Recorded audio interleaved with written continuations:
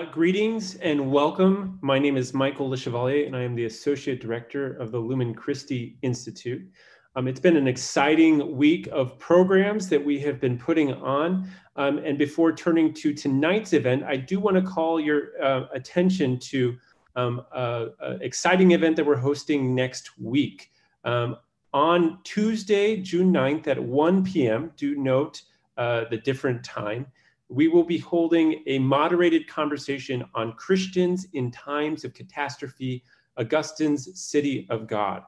This will be featuring Jen Frey as our moderator, and Father Michael Sherwin and Russ Hittinger.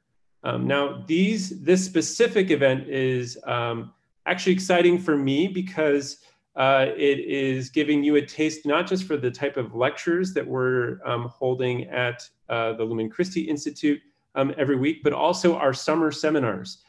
Each summer we host 3, sometimes 4, sometimes 5, sometimes even 7 or 8 summer seminars for graduate students to expose them to different aspects of the Catholic intellectual tradition.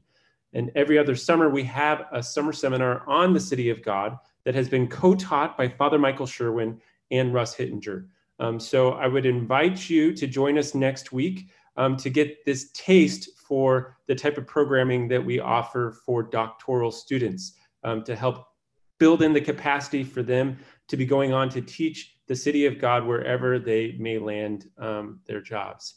And it's hard to actually believe now that we are at the last lecture of our series on reason and wisdom in medieval thought. This has actually been a real experiment for us at Lumen Christi over the last 2.5 months. Never before have we provided any sort of live streamed or online events. And who would have guessed that it would take a pandemic for this to happen? And who would have thought that it would be medieval Christian thought with which we'd start our pivot? While this is the last lecture of our series, we won't end here. And we're excited to announce a new series, co-organized, in fact, with the American Cusa Society, of which David Albertson, our presenter tonight, is president. I'll leave it to Rob and David to later describe this event. Now, if you want to support our work to bring the Catholic intellectual tradition to graduate students, future professors, to undergraduates, and to our broader culture, you can support our work at www.lumenchristi.org/donate. You are also able to support us by simply sharing word. Helping get word further out about these events, either by email, by tweeting it, by sharing our posts on Facebook. You can be the promoters for us, helping to transmit the Catholic intellectual tradition. With that, I'll get out of the way and hand it over to Rob, who's helped to bring this series together, to introduce our speaker, and take it from here, Rob. Thank you, Michael. Indeed, we're coming to the end of this long 9-part series on medieval thought, particularly on looking at contemplative and spiritual ways of seeking the face of God. If you're just joining us, or if you're coming in midway, you can find a lot of these, almost all of these presentations on YouTube, and see some of the great presentations hitherto. As Michael also indicated, we're very pleased to have a kind of sequel series taking place in partnership with the American Cusa Society. Reason and Beauty in Renaissance thought, Christian thought, from around 1350 to around 1600. Topics will include such persons as Dante, women humanist authors and thinkers, the artistic thought of Alberti, the art of Titian, and many other very interesting topics. I would like to point out the first episode of this will be Tuesday, June 16th at 7 p.m. Central, where Jason Alexander and Ariel Saber will speak to us on Dante as poet and philosopher, and very interesting. During tonight's presentation, at any time you can ask a question using the Q&A function at the bottom of your screen. At the end of the presentation, I'll help moderate a Q&A session with Professor Albertson. I'd like now to introduce Professor Albertson. Professor David Albertson comes to us from the University of Southern California, where he teaches theology, religion, medieval history and thought in the Department of Religion there. He's widely published on Nicholas of Cusa and actually has a work in progress entitled Cusanus Today, or Cusa Today, which is very interesting, something to keep our eyes out for, and has taken a leading role in this new series that I'm just speaking about. For that reason, it's very fitting to have Professor Albertson with us to finish off this series tonight. Professor Albertson, I'd like to invite you to turn on your mic and turn on your camera at this time. Wonderful. Great.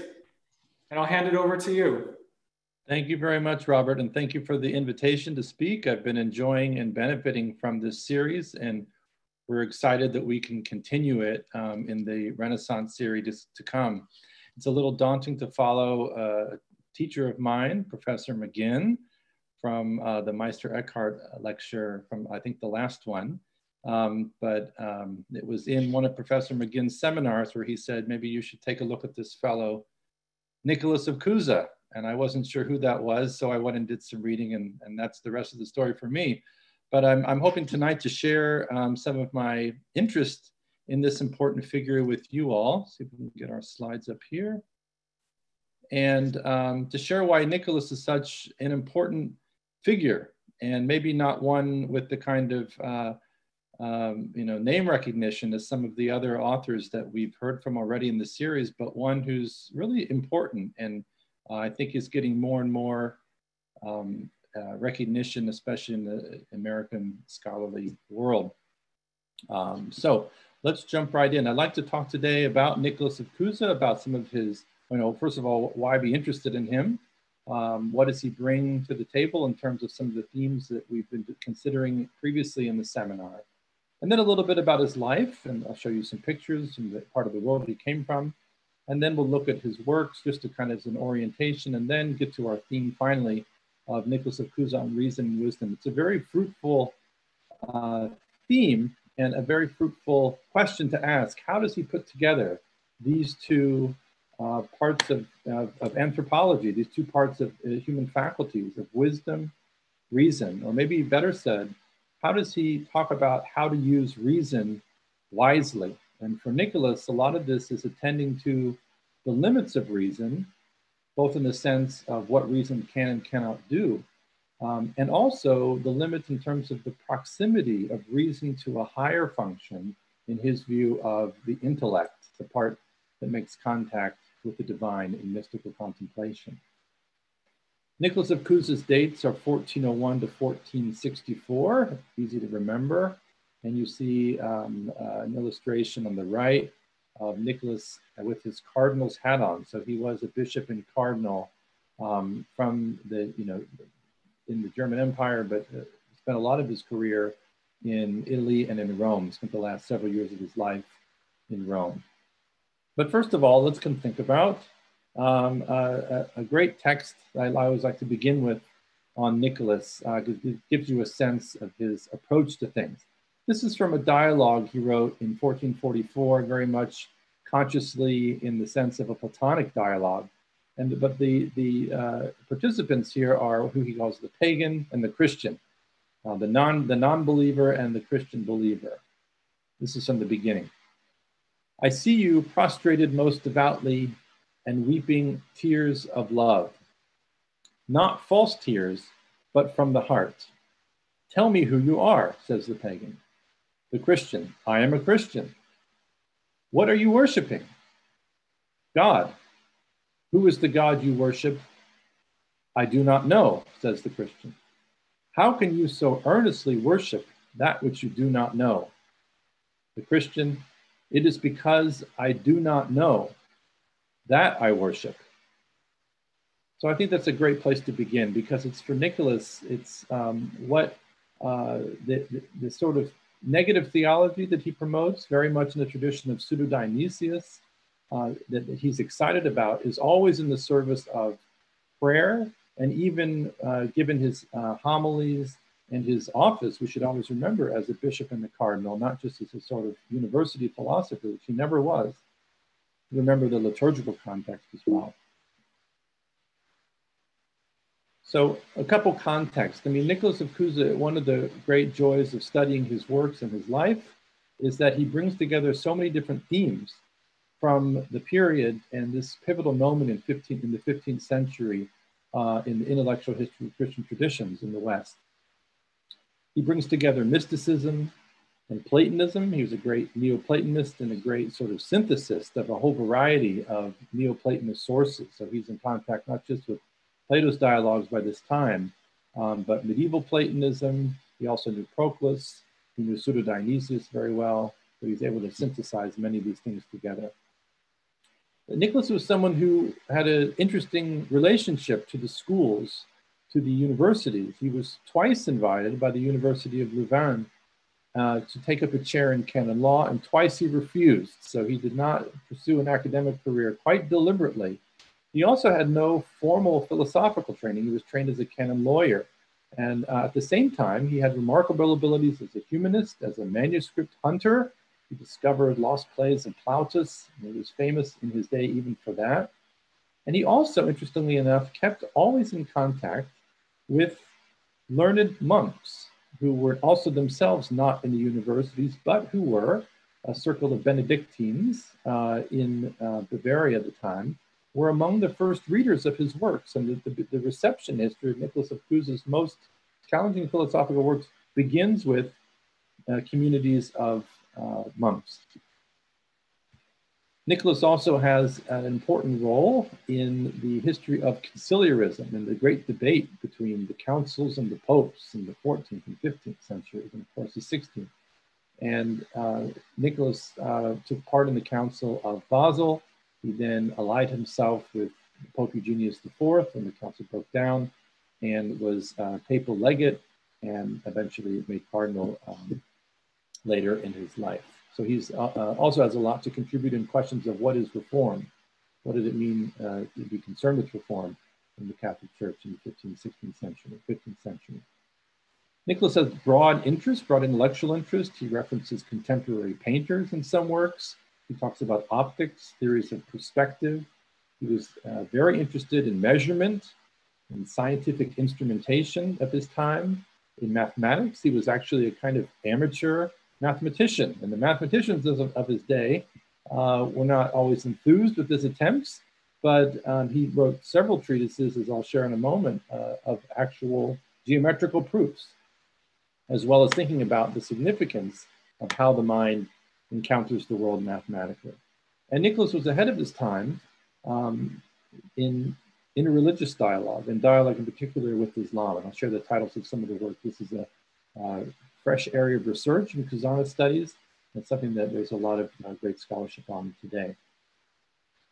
If we're thinking about his broader significance before getting into the details of his life, there's a number of reasons why scholars have returned, especially around the late 19th century, to Nicholas and to kind of a rediscovery that happened in the 1880s, 1890s, especially among circles of neo-Kantians in Germany, who suddenly rediscovered Nicholas and said, you know, here is someone who's really a pivotal figure. And we start to get these stories of a sort of narrative going, which is not false, but how Nicholas is a kind of hinge figure in this, you know, the double meaning of cardinals, but a hinge figure between the Middle Ages and early modernity, or between the Middle Ages and Renaissance. So he is a medieval figure, but he is a medieval figure who's sort of sometimes depicted as kind of a Moses looking out into the, you know, the next stage of intellectual history. In his context, in the 16th century, in the 17th century, Nicholas was first esteemed as the great reader of Pseudo-Dionysius, the kind of greatest Renaissance commentator and utilizer of Dionysian wisdom in terms of negative theology. By Hermann Cohen and Ernst Cassirer, these philosophers at the turn of the 20th century, he was first hailed as the first modern philosopher, i.e., going back before Descartes, someone who was interested in the way that mathematics could unlock the secrets of the cosmos and be a sort of first principle for philosophy, but to do so 200 years before Descartes, 150 years. Later readers, Hans Urs von Balthasar and Louis Dupré, viewed Nicholas as holding together, in Dupre's version, the great onto-theological synthesis of the Middle Ages, the last figure who was able to look at the new knowledge of the sciences, to think about the first beginning of the 15th century Renaissance, and to still hold together this medieval synthesis without it breaking down into nominalism, the competition among the schools, the new methods, and so forth. Another framework for understanding Nicholas comes with Hans Blumenberg, the great German philosopher and historian of philosophy, who poses this idea, very influential, that Nicholas stands on one side of modernity and Giordano Bruno stands on the other side. They're very similar. Bruno was a great reader of Cusanus, had great esteem for Cusanus, but disagreed in many important ways. And and Blumenberg says that when modernity happens, somewhere between Nicholas of Cusa and Giordano Bruno, and Carsten Harries, the great Yale historian, sort of reformulated this idea in a way that I find helpful. He says, Nicholas teaches us how to consider not just the legitimacy of modernity, that was Blumenberg's line, but also the limits of modernity. And if we are in a period of late modernity or post-modernity, as some would have it, Nicholas becomes specifically a very important guide to our own transition. And lastly, just recently, and this is part of the work of the volume that Robert alluded to, there's some questions now among some French philosophers, especially Jean-Luc Marion, figure very well known to Lumen Christi's audience, and Emmanuel Falk, also in the same way, who are both recently written essays investigating Nicholas of Cusa, and particularly his great mystical work on the vision of God, 1453, De Visione Dei.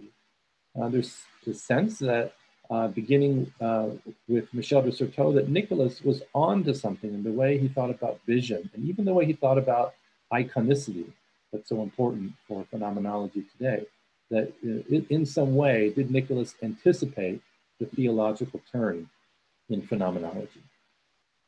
Okay, so let's go back now to Nicholas's life, and I'd like to give you a little bit of a tour.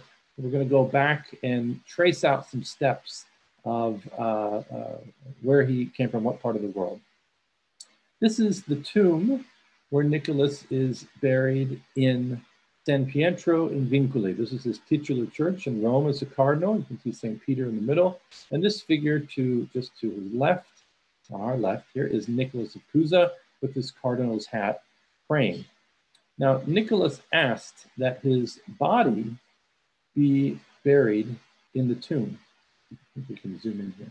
But he also asked in his will that his heart be carried out, be brought out of his body and brought back to his home where he was born, to his home city, and be reposed there in a hospice that he founded with his estate after his death, which is still there today, called the Saint Nicholas, the Nicholas of Cusa Hospital, the Cusanus Hospital.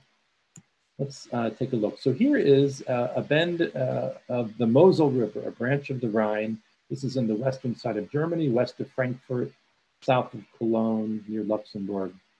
And the Moselle is a great wine-growing region. You can see maybe in some of the hillsides. There's a bend in the river, and there's little two twin towns, Cusa and Bernkastel. It's called Bernkastel-Cusa on the maps today. You can visit it. It's a wonderful tourist place to visit and take a tour down the Mosel River, and maybe even taste some of the wines. Nicholas is from this town of Cusa in Germany. His Geburtshaus, the house he was born in, is still preserved today. You can visit it as something of a little Cusanus museum. Nicholas was born Nikolaus Krifts, or Krebs, in the town of Bernkastel-Cusa. Is where we get this term Nicholas of Cusa, this name. But he was known as an early humanist in his university days. He introduced himself as one did, with the humanist moniker, Nicholas Kanzer. This is Krebs, the crab of Cusa, or Nicholas of Trier, where he did some of his early work as a canon lawyer, and then finally, eventually, as Cusanus. So sometimes I'll refer to him as Cusanus, sometimes Nicholas of Cusa. We can call him simply Nicholas.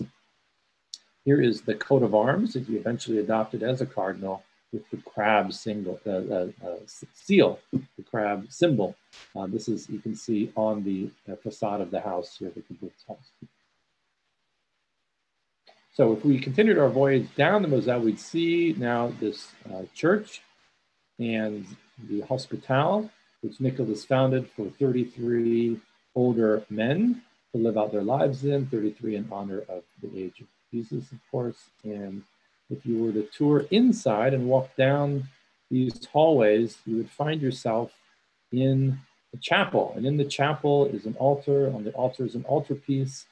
If you zoom in at the foot of the cross of one of the thieves, you see Mary Magdalene, of course, but also Nicholas and his attendant, his secretary. Nicholas there. So this is where we get this image that we use today. This is from this work of art, a painting relatively contemporary in the decades after his death of Nicholas. So we have some sense, not exactly a photograph, but something rare here for the 15th century to have such a nice portrait.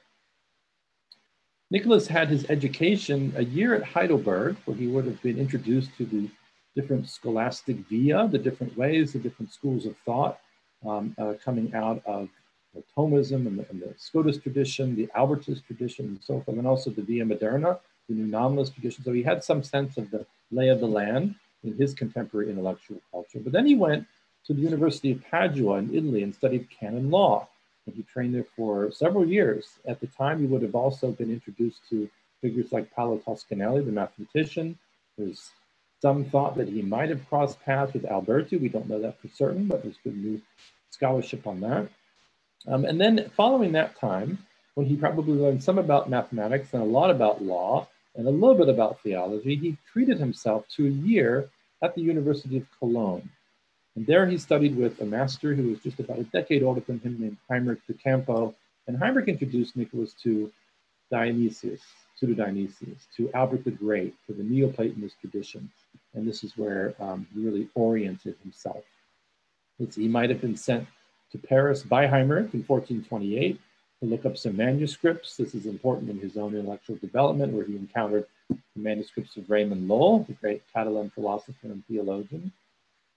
Nicholas was sent to the Council of Basel as a canon lawyer, first for the conciliarist cause, and then by the end of it, seeing the disarray in 1437, he abruptly switched parties and joined the papalist party of Eugenius IV. And the conciliarists who continued after Basel never quite forgave him for that, and he was sort of notorious and viewed as a political opportunist of some kind, but it seems to be something that was heartfelt and important to him, and he talks about a new understanding of the papacy and the council working in harmony in some of his later works. Nicholas took a fateful journey to the East, sent by Eugenius IV to try to enter into dialogue with the Eastern churches, Orthodox Christianity, in 1437-38. And he says on the voyage home, he had a vision, on the sea voyage home, a vision of how to understand incomprehensibles incomprehensibly.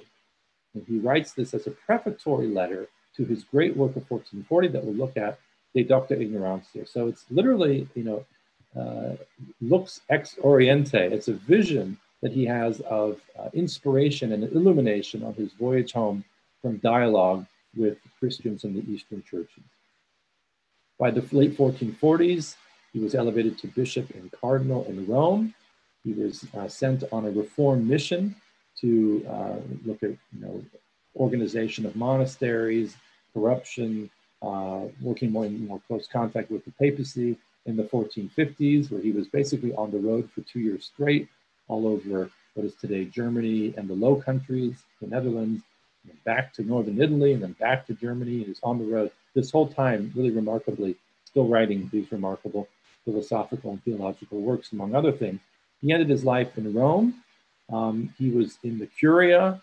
He did not like it there. He was frustrated with corruption, he says. He begged tearfully to be allowed to go home. And they said, no, your service is too valuable, please stay. And he was, he got votes in one of the conclaves as a contender for the papacy, and he ended his life as a papal vicar when Pius II would travel. This is Nicholas of Cusa's library in Bernkastel-Kues, which can still be visited by scholars today. It's a remarkable place to visit. It's remarkable that it survived the bombings of the Second World War.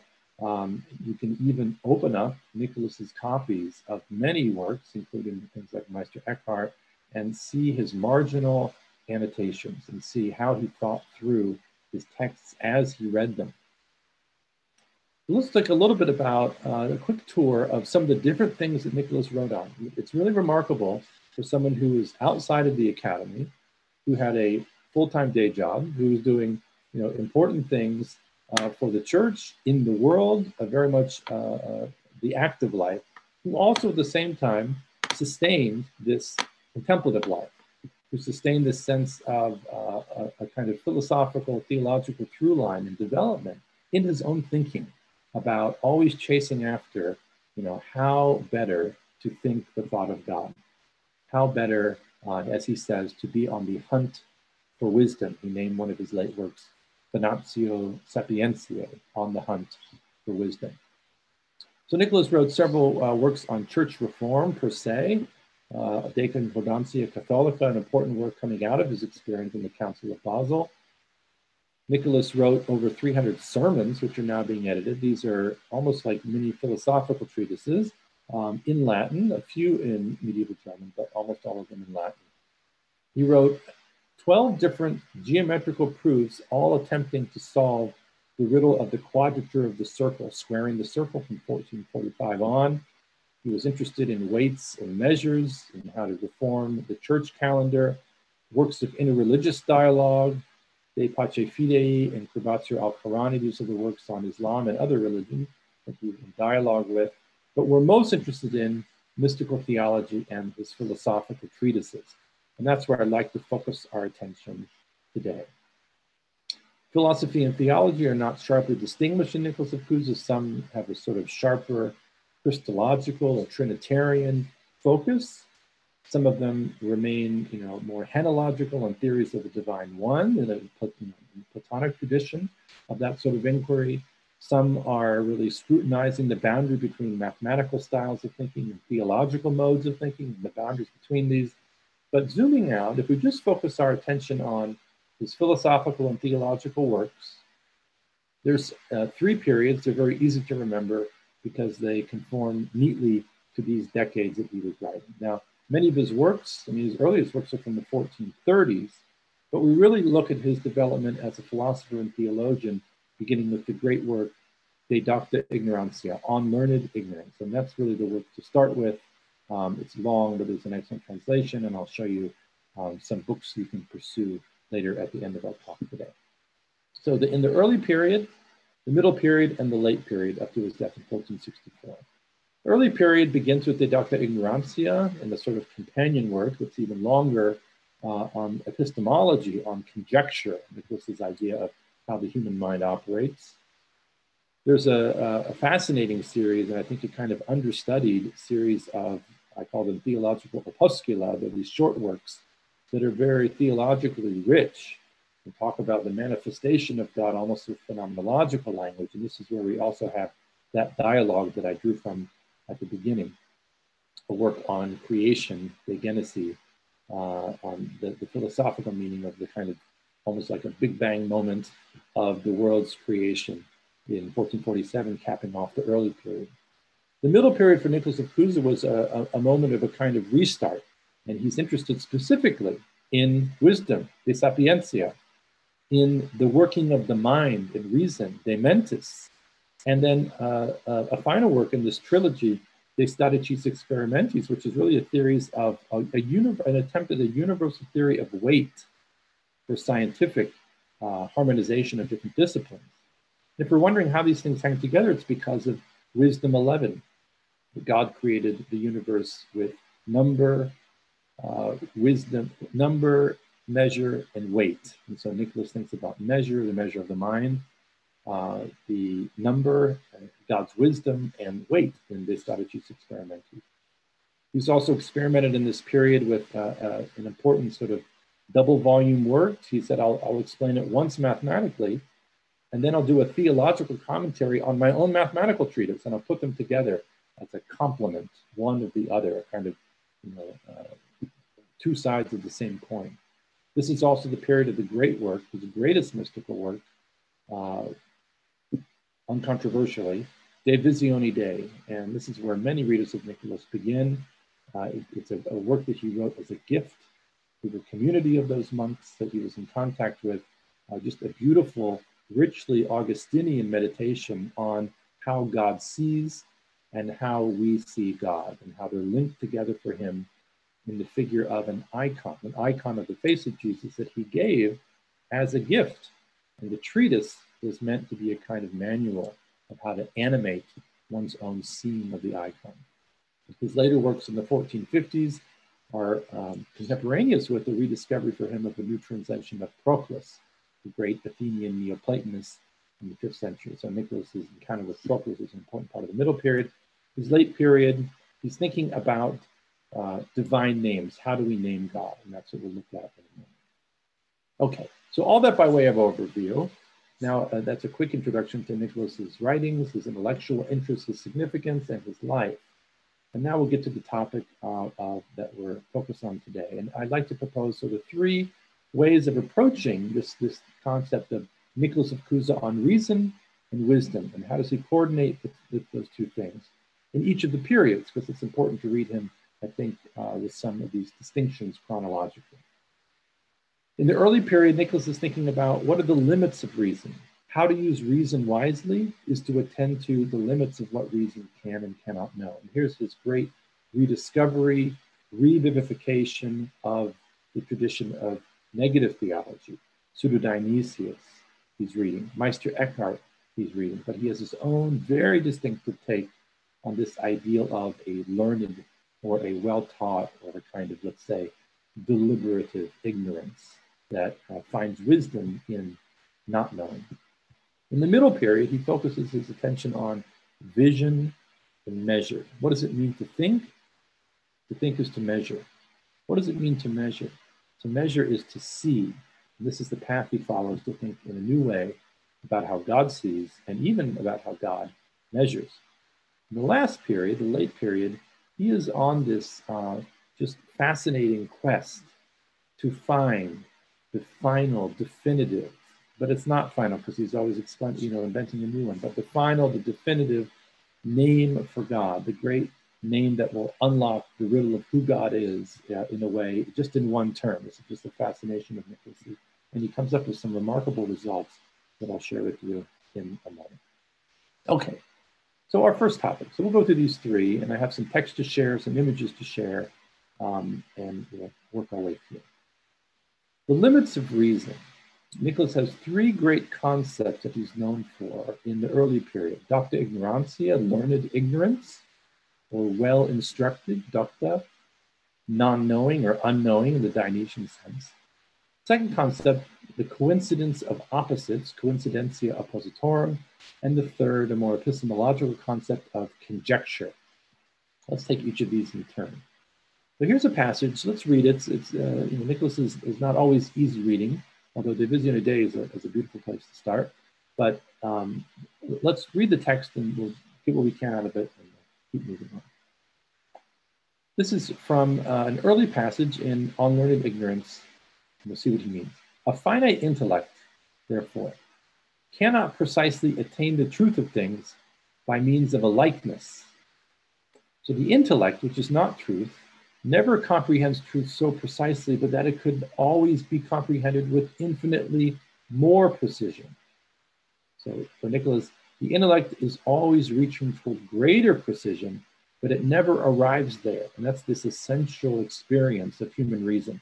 It's reaching after perfect precision, but it never gets to the end of measure, right? One can always be more precise. The resolution can always be zoomed in more, right? You can always come closer to the goal of knowing something, but never perfectly. So he says, the intellect is related to truth as a polygon to a circle. The inscribed polygon grows more like a circle the more angles it has. Yet even though the multiplication of its angles were infinite, nothing will make the polygon equal the circle unless the polygon is resolved into identity with the circle. What is he saying? The human mind is like a triangle, a square, a pentagon. And we can add as many sides as we wish, but we will never equal the perfect circularity of knowing God. And we can have kind of we would say today, a kind of asymptotic approach, right? Multiplying the sides even to infinity, but a polygon with infinite sides is still not the same as a perfect circle. But he does say it's only in a moment of union, of identity, of mystical union, where reason leaps beyond itself into knowing God in the intimacy of mystical union, that reason will have a chance to think the thought of God. Let's look at another concept from Deducta Ignorantia from 1440 again. And this is his understanding of God.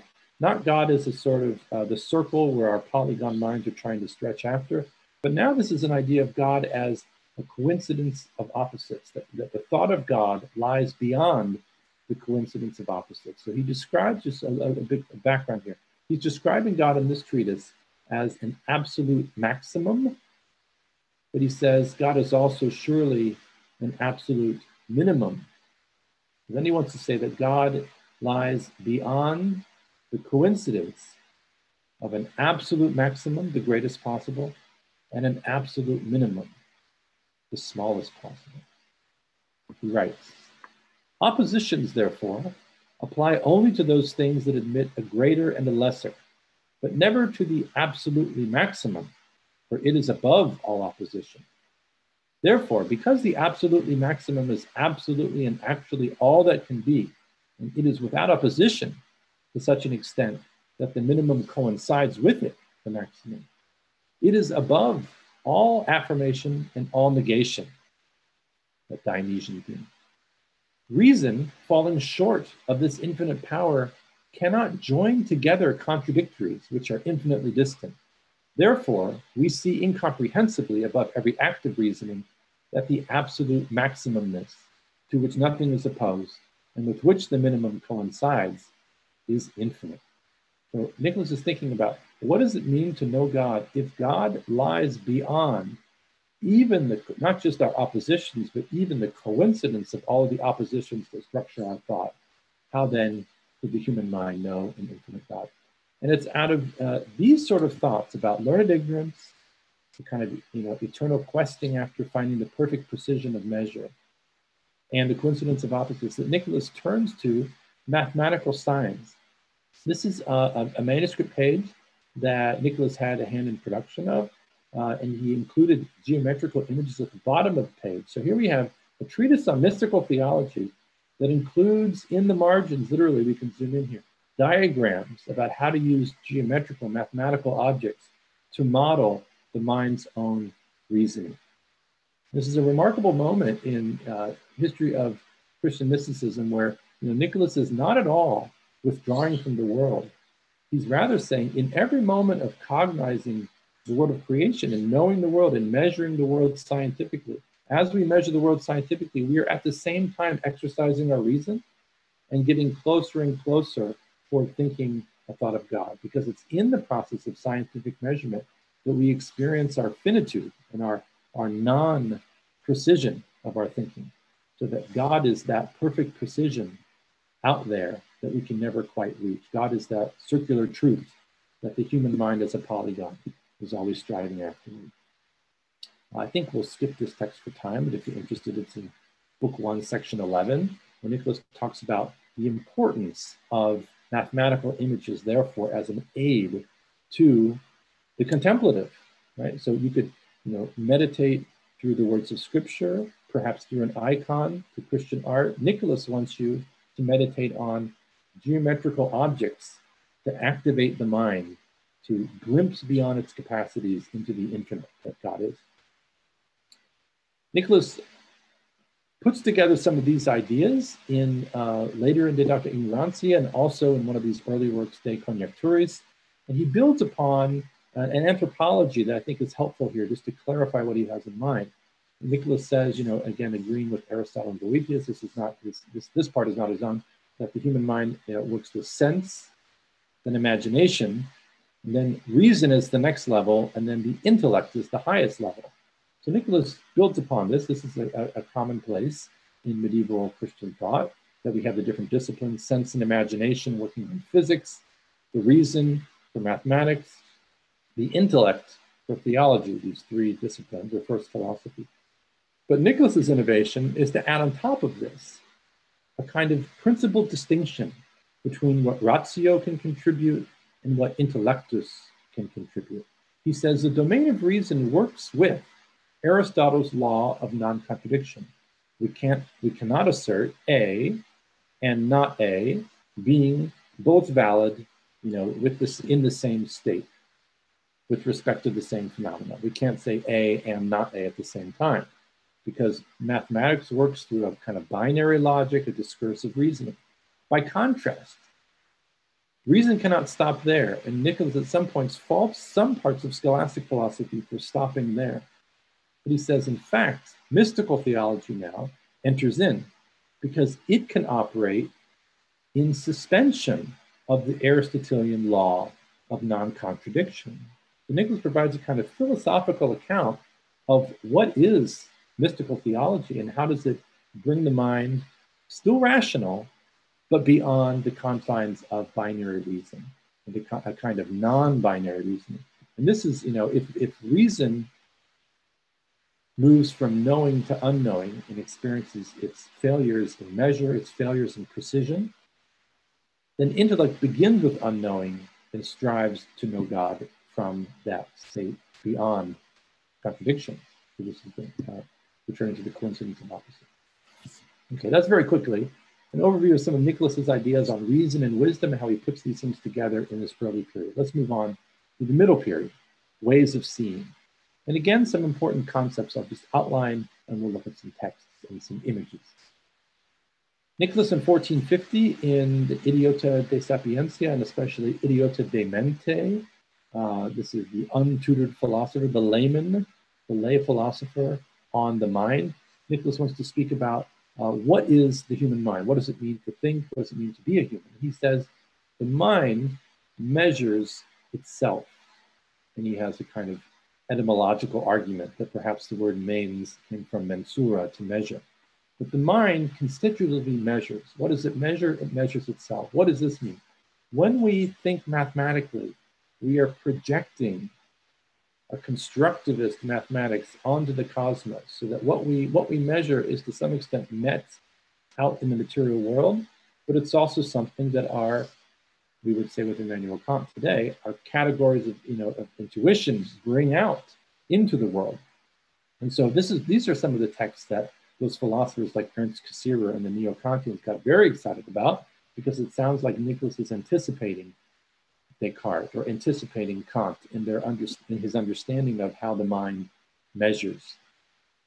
But for Nicholas, he doesn't stop there, and he moves on in a meditation that says to measure is to see in a particular way, to see one's own shortcomings, but also to see the great capacity of the human mind as the image of God, as the imago Dei, to understand the world at a fundamental level through mathematics. Those meditations actually on measurement and on number and mathematics are what eventually lead Nicholas in 1453 to his great breakthrough mystical treatise on the absolute vision of God and the icon. So if you're familiar with Divisione Dei, this mystical treatise, it actually it germinates out of his meditations on geometry and geometrical thinking. Let's look at a couple of these texts. This is from 1453, his great breakthrough treatise on epistemology, The Layman on Mind, or Idiota de Mente. For just as our mind is to the infinite eternal mind, so number from our mind is to that number. So like Augustine, Nicholas is not afraid to call God a number, capital N. And we give our name number to number from the divine mind, even as to the divine mind itself, we give the name for our mind.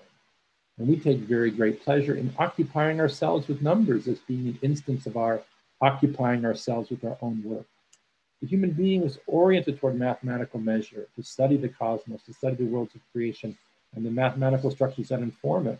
But these do not bring us away from God. In fact, these are a kind of opportunity for an analogical participation in God's own numeration of the cosmos as creator. So again, in Nicholas, it's this sort of startling moment where scientific rationality and enthusiasm about natural science is brought into direct contact with the mystical contemplative quest to see God. So this is not religion and science opposed.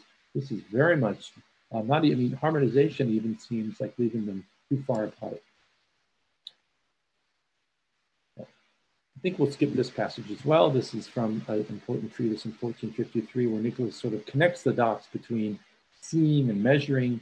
And since we have the benefit of recording this, you can go back and take a peek at this later. Okay, 1453, Nicholas received some letters from a community of monks in the Benedictine Abbey of Tegernsee. Here it is today, and also a remarkable place to visit. And the Benedictine monks said, we've been reading De Docta Ignorantia.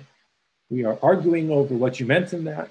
We're not sure if love comes first or reason comes first. We're not sure how as contemplatives to approach this, but we're interested for you to explain it further. And Nicholas sends them an icon as a gift. It's a special icon. It's an omnivoyant icon that sees, no matter where in the room you place yourself, the eyes follow you.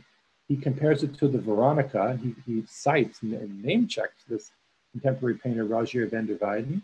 And you can see in the triptych here on the right side, Veronica holding the cloth with the face of Jesus imprinted. So he says it's like a Veronica icon.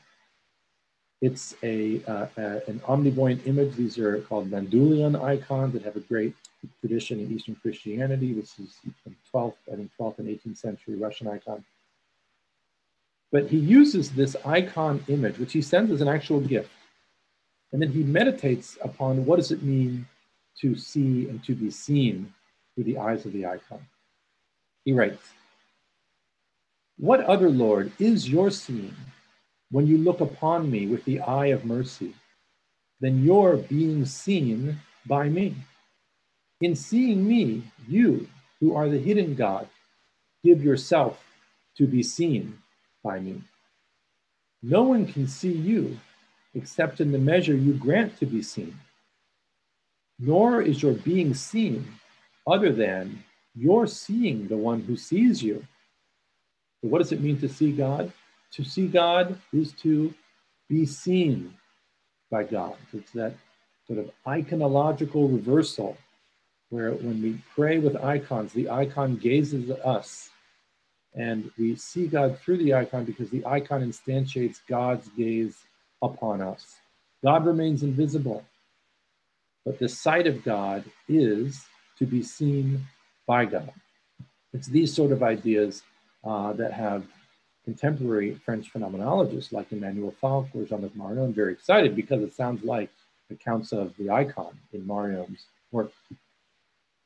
Nicholas continues, that which you seem to receive from one who looks on you is your gift, as if you were the living mirror of eternity. That which one sees in this mirror of eternity is not a figure, but what one sees is the truth, of which the one who sees is a figure. So Nicholas says, when we think about our concepts of God, about images of God, whether they are icons or whether they are conceptual names for God, whatever sort of image we use to think God, those figures, when we look into them, it's almost like a mirror, and God allows that concept not to be false, not to be opposed, not to be distant, but God allows it to be a kind of mirror, and one gazes into the mirror and sees the reality and realizes that oneself, I am the image. So I think I'm using an image to see God, but then I realize I am the image. Okay, this brings us very rapidly to our last late period of naming God. And Nicholas is on this quest. I chose not to have a bunch of texts here because these can get very technical. If you thought those other ones were dense, these are even denser. But let me just review briefly these three names of God, and then we'll wrap things up, and I'll show you some further resources if any of this piques your interest in studying Nicholas of Cusa further. Nicholas, starting in around 1460 until his death in 1464, is experimenting with different names of God.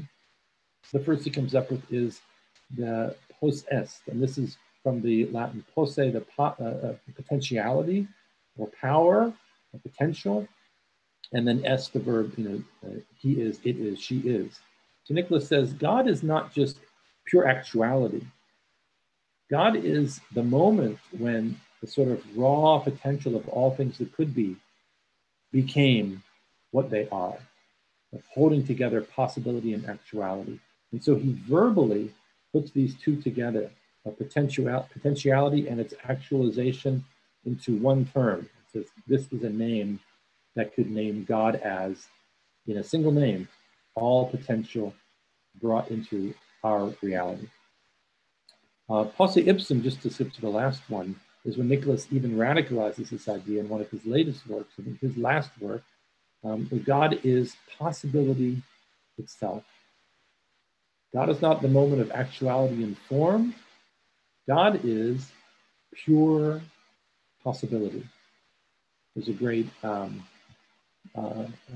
meditation on Nicholas's ideas in this regard from Richard Carney, who says this is Nicholas not saying the God who is, but the God who can be. I think that's very apt, the God who can be.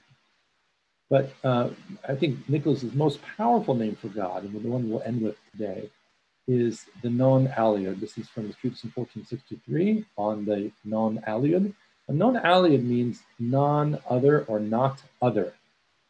Now, in 20th century, 21st century theology, God is often, for various reasons, called the wholly other, W-H-O-L-L-Y, the wholly other, the completely other, that which is beyond our thought. And of course, that makes a lot of sense given the tradition of negative theology, that God is completely other than we can think. What is God? The wholly other, the totally other. Nicholas began with that position in the 1440s, and he never quite disregards it or contradicts it. But he says, in fact, an even better name for God than the totally other, capital O, is the not other. And with this name, Nicholas says, God is uniquely the most intimate presence to every creature, because God is not other than every creature. Not that God is identical with every creature, that would be a kind of crude pantheism, but God is not other than every creature uniquely. God is the only one who can do that by virtue of God being creator. So this is a formula that retains the negative. It is a moment of negative theology, but what it negates is the distance of God from every creature in order to intimate a kind of great proximity, a great, he says, bright, shining nearness of God to all things, God as the not other. So we'll end on that beautiful name of God. These are some resources if you're interested for further reading. The best one is Nicholas of Cusa, Selected Spiritual Writings in the Classics of Western Spirituality series from Paulus Press. It has a long, very wonderful introduction by Lawrence Bond, the late Lawrence Bond, who translated it. It includes not just De Docta Ignorantia, but some of the shorter works from the 1440s and Divisione Dei on the vision of God, the beautiful treatise that Nicholas gave to the Benedictine brothers with the icons. So that's definitely the place to start. There's also, if you're interested also in his writings on reform and matters of church history and councils and popes, what does Nicholas say about all these things? There's a wonderful collection in the Itati Renaissance Library series published by Harvard University Press by our friend and colleague, Tom Isbicki, just a few years out, a beautiful facing page Latin-English volume that I recommend to you all. In terms of more general introductions, the American Cusana Society published several years ago a wonderful introduction that you can find online, Introducing Nicholas of Cusa, A Guide to a Renaissance Man. And this looks at his works in church history, but also astronomy and mathematics and mystical theology, sort of all the different sides of this remarkable polymath, Nicholas. And then the classic short biography by Erich Meuthen, the great German Cusanist scholar and historian, was translated a few years ago in a nice, tidy, short paperback that you can buy that has everything about Nicholas's life and time. There's also, if you want to get into the Latin, there's a beautiful and now complete edition of Nicholas's mathematical writings, his theological writings, and his sermons that you can see in the Opera Omnia. You can find those in the library, but there's also some websites here that are good places to go. The American Cusana Society that I help direct, we have several resources online. You can even become a member if you so choose. The Cusanus Portal, which has all of the Latin editions in a searchable format online, along with German and I believe some French and English translations as well. And most of all, if you just want to get right into it, the Cusanus scholar Jasper Hopkins made a great gift to all of us by translating all of Nicholas's works into English, posting them in free downloadable PDFs on his website. And you can roll through all of it there. So I'll end my presentation here, and I look forward to the Q&A period. Wonderful. Thank you, David, for this tremendous resource and for this great presentation. A very, very heady one. You took us nicely through his life and all the different bases, as well as through his realm of really, really difficult and impressive thought. There's a lot of things to talk about. We've had several different questions already popping up. I'm sure we'll have some more. The one thing that I think, and this is reflecting some of the questions we're already receiving, that struck me is how Cusanus doesn't quite fit in any one particular sphere. And he's sort of like Eckhart in some of these ways, with a foot in the schools, a foot in the monasteries, a foot in administration and reform, and sort of moving throughout all those, just like Cusa is doing. In the presentation that Professor McGinn gave us last time, he referred to the German mystical tradition coming out of Eckhart, with Johannes Tauler, Henry Cusa, coming into reformers like Luther. Where does Nicholas fit in with this larger Eckhartian mysticism? That's a great question, and that's a good framework. I mean, I think of Nicholas as sort of one of probably the most important figure between Eckhart and Luther in the German intellectual tradition. That's a quick and easy way to place him. Sort of moving toward reform with one foot in the Rhenish mysticism, coming out of like Cusa and Tauler. So Cusa definitely was reading Eckhart, was thinking about Eckhart, was defending Eckhart. There's traces among that in his thought, but he does have this sort of turn. I would say, what's most interesting in Nicholas, broad strokes, is he begins with apophaticism, but he also wants to move. He's always struggling to move from apophaticism to cataphaticism, or maybe better to sort of complexify the relationship between those different movements. And if Eckhart is sort of saying, every image that we have, even if it's like the size of a small fly, right, it gets between my eye and seeing God, that every image needs to be excised. Nicholas is thinking about what is a way to purify our images. This is why he's drawn to abstract geometrical triangles and circles. He says, watch what happens if you take a polygon and multiply the sides, and think about the border between an infinitely sided polygon right before it turns into perfect circularity. Infinitize your images in that way. Once they've been abstracted, then infinitize them, and then sort of watch, the smoke trails as they disappear. And that is an important clue to how to see God and how to think God. So he's definitely coming out of the apophatic tradition and out of that German Rhenish tradition. In terms of the schools, just briefly, we think of the sort of fourfold constellation of options from the 13th, 14th century up until the 16th, 17th century of Thomism, Scotism, Via Moderna or nominalism, and then this other tradition, which is studied more and more today, the Albertist tradition out of Albert the Great. And that represented a return to a Neoplatonic reading, especially authors like Boethius, Pseudo-Dionysius. And this is where Nicholas locates himself without kind of taking sides. He says, he writes literally, what I have written moves far away from the usual habits of the schools. But that said, he learned a great deal from the Albertist tradition. And if we had to locate him, that would be the place to locate him. People who are reading Latin Procleanism, Eckhart to some extent, and especially the Boethian tradition. And that's Nicholas's particular path. And it seems like Nicholas does a nice move, yeah, where he sort of outflanks a lot of the big questions of his day in some ways. We had one question on the question of universals and particulars, the sort of nominalist turn of some of the universities. One of our attendees asked, does Nicholas take a position on the question of universals? Yeah, on the question of the universals and to what extent he adopts a kind of nominalism. Yeah, so this is a hotly debated topic. The question's still open. Nicholas sort of is both yes and no. I mean, he's in many ways very much a realist. He talks about the problem of universals briefly and kind of enigmatically, but he's clearly thinking specifically about it. How could he not?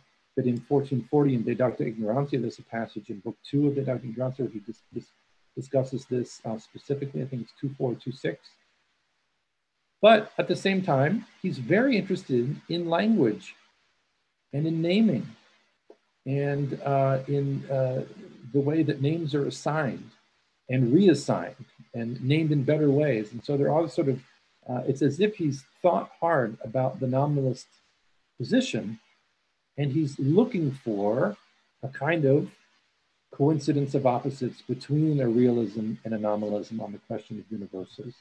Most scholars think he sort of drifted more in the direction of nominalism as his thought matured, proceeded into the 1460s. You get a little bit more of a turn away from realism, but that's Gerhard Krieger has written some good essays on that. Krieger in the German scholarship on Nicholas. Thank you. And moving into some of his technical thinking on this, as you brought us into some really difficult topics and really difficult areas. Matthew asked a question about this book on learned ignorance, 1 and 2, and it's a little bit of a long question, so I'll try and read through it, and if it doesn't come out clearly, let me know and I'll try again. Sure. Matthew asks, in Docta Ignorantia 1 and 2, it's the genuine quantitative infinity of the created universe that anticipates the absolute infinity of God. Does this mean that it is fitting, in Cusanus' view, to think of the universe as temporally beginningless and endless, having no start or finish, even though it has its beginning and end in God? Only the intelligibility of a genuinely quantitatively infinite universe would be an anticipation of the absolute maximum, as Nicholas calls God. Is that so? Yeah, let me just provide some background. That's a great question, and I think there's a text where Nicholas tries to answer it himself. It's probably outside of De Docta Ignorantia, but De Docta Ignorantia, I probably should have said, it comes in 3 books. The first book is on God, the second on the cosmos, and the third on the incarnation and Christology in the church. And Nicholas says, God is the absolute maximum. The universe is a contracted maximum. And the moment of the incarnation is the unique intersection point between the absolute maximum and the contracted maximum, without which neither of them would be thinkable. So this is a kind of cosmic Christology where Jesus represents, and he uses the term, for better or for worse, the concept of Jesus. It's a very awkward Latin term. But the concept of Jesus represents the intersection point between God and the cosmos, between the absolute maximum and the contracted maximum. So Matthew's right. There are ways in which what Nicholas says about God's infinity and the world's infinity need to intersect. And the question of the temporal beginning of the cosmos, in the creation, is one that Nicholas himself, I mean, Eckhart thought a lot about as well. The principium, what was the sort of the moment of beginning, of distinction, difference. Nicholas treats these most closely, these questions, in a treatise from 1444-45 called De Dato Patris Luminum, on the gift of the Father of Lights, on the gift of the Father of Lights. You can find it in its English PDF translation on Jasper Hopkins' website, and it's also published in a volume that Hopkins published in a book form. And in this treatise, it's basically a theological commentary thinking about Pseudo-Dionysius, thinking about Eckhart, who he references, and a commentary on James 1:17 that that God is the father of lights. This is a phrase that Pseudo-Dionysius uses. But in this, Nicholas very carefully thinks about what does it mean that the universe, as God's creation, is a beginning without a beginning. Principium sine principio.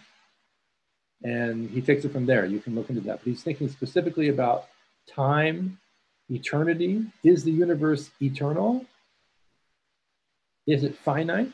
Is it purely temporal? Is it both temporal and eternal? And he basically comes down and says, like the Word made flesh, the universe has an eternal aspect and a temporal aspect. So I read that as a sort of Christological solution to the question of the temporality of the universe. It has to be a both and. That's a contrary that challenges the limits of our binary reason. But of course, he's aware of that, and that's a lesson that he would have us draw. But that's a good question. That's the text to look into for that. Thank you. That's really helpful, and with the source to look through as well. We're running out of time, but maybe just a couple more questions. You mentioned several times his own spiritual foundations, his experience in various religious houses, and I just love how he sends an icon to answer this rather technical, difficult theological question. We have a question from Leah on the question of Nicholas and the icon. Leah asks, can you please reflect on your own experience, or how Nicholas would have us experience the resonance between the Sundarium, the Veronica veil, and Imago Dei in the vision of God, Visio Dei?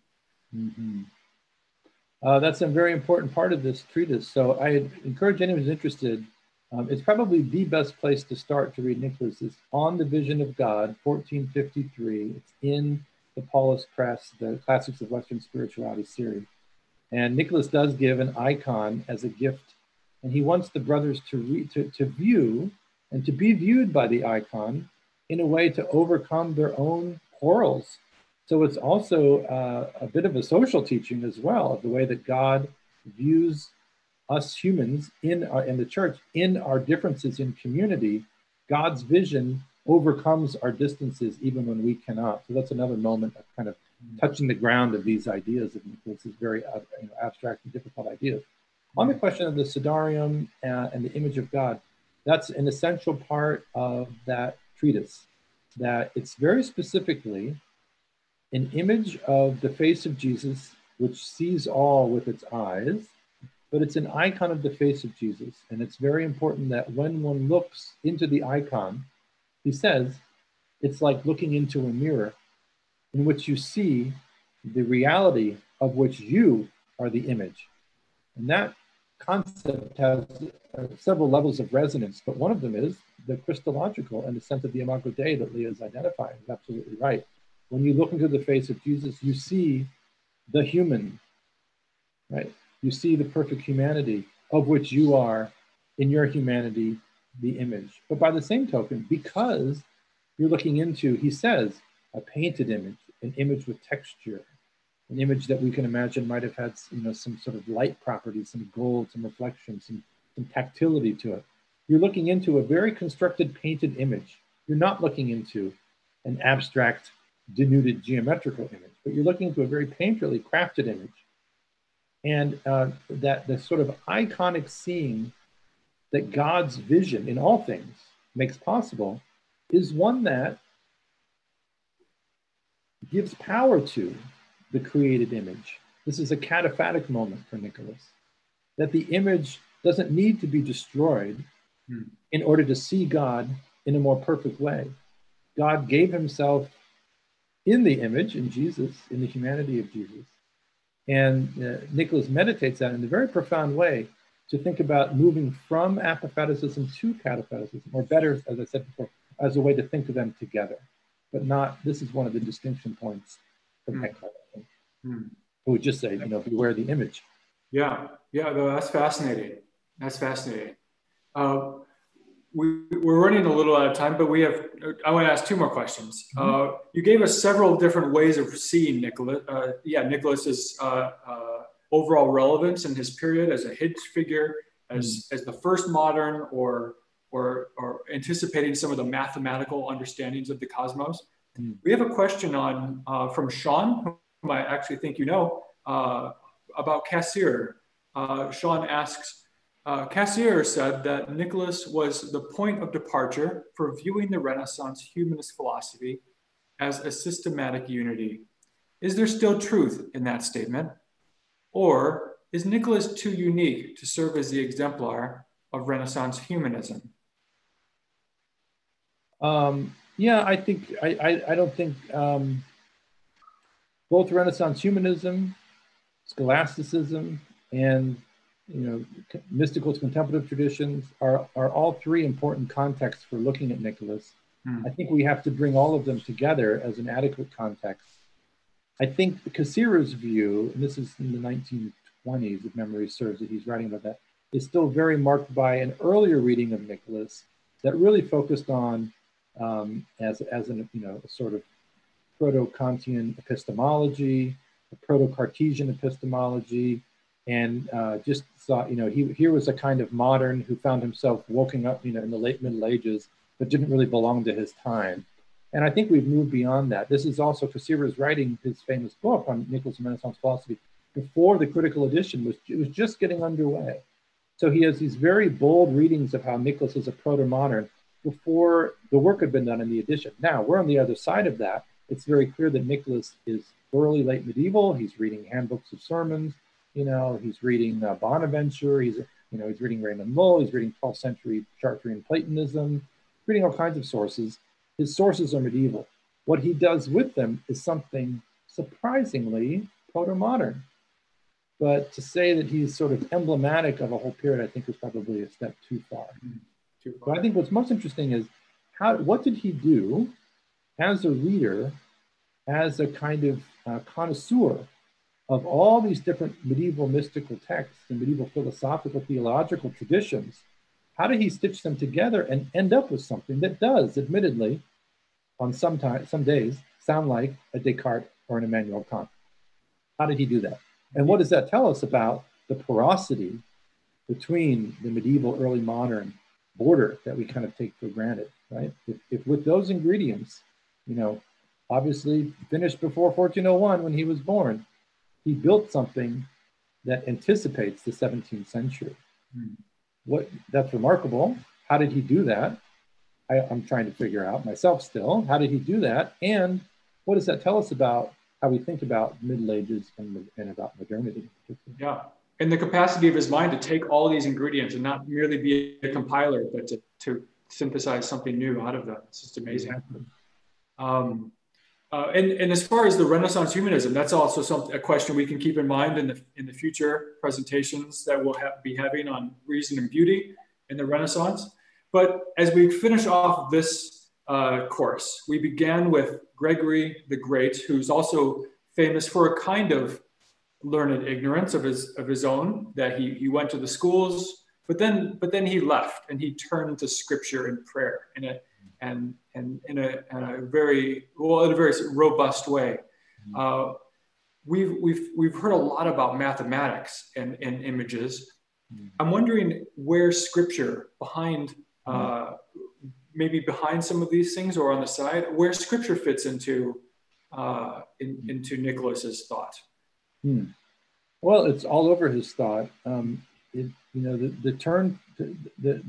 proposal that mathematical images are especially valuable for Christian contemplatives, that's just a very strange idea. It remains a strange idea. It was strange in the 15th century. And so that's where we focus. That's some distinctives to focus upon to understand what Nicholas is doing different. But that said, he's constantly quoting scripture throughout. He's, all of his homilies, of course, would begin with the reading for the day. His homilies, as one scholar says, they're like a workshop where he's, in the back, kind of in the shed, hammering out some ideas, which then you can watch. It happens every year, every decade, where the ideas that he first encountered in exegesis of scripture in a homily will find their way into one of these treatises. So there's really, that's the wave of scholarship that we're in right now in Kusana studies, is drawing connections between this rich collection of 300 plus homilies that are now edited and the philosophical theological works, right? Precisely in the opposite direction from Cusa, who was just trying to isolate the moments of the kind of, the philosophical sun shines in the Middle Ages, like the clouds, they pass. Now it's really much more of a focus on suturing together the corpus of his writings. How did the geometrical proofs relate to the contemplative works? How did the homilies inform the conceptual ideas and these ideas of reform as well as part of the myth? Wonderful. Well, I think we have to cut it off there, but with a presentation like this would certainly reward repeated viewings in going through some of the meaty concepts of Nicholas. Professor Davidson, thank you so much for this presentation. Thank you for these very interesting answers. And we might look forward to the upcoming series, Reason and Beauty, in almost 2 weeks from now, Tuesday, January 16th, 7 o'clock Central, with Jason Alexander and Ariel Saber on Dante as poet and philosopher. Thank you again. Indeed, Professor Albertson, let me thank you on behalf of Lumen Christi and all our viewers here. And I'm especially grateful that on behalf of the Cusanus Society, you've helped spur on this next series. So we have a lot to thank you for. And let me just reiterate that invitation to all of your viewers to join us for that event. And join us next week for Christians in Times of Catastrophe, Augustine's City of God, on Tuesday, June 9th at 1 p.m. That's 1 p.m. This way we can accommodate scholars who are not just coming here from the US, but also from abroad, from Europe. And we're going to continue this alteration between 7 p.m. Lectures and then afternoon lectures, so that we can ensure that you, our viewers, have some of the best scholarship available to you. Our work is only made possible through the support of donors, and you can become a supporter of our work today to make programming like this free, both to viewers like you, but also to students by visiting www.lumenchristi.org/donate. And please help us to spread the word about this great programming by sharing our emails or posting to social media today. Thank you again, and have a wonderful week.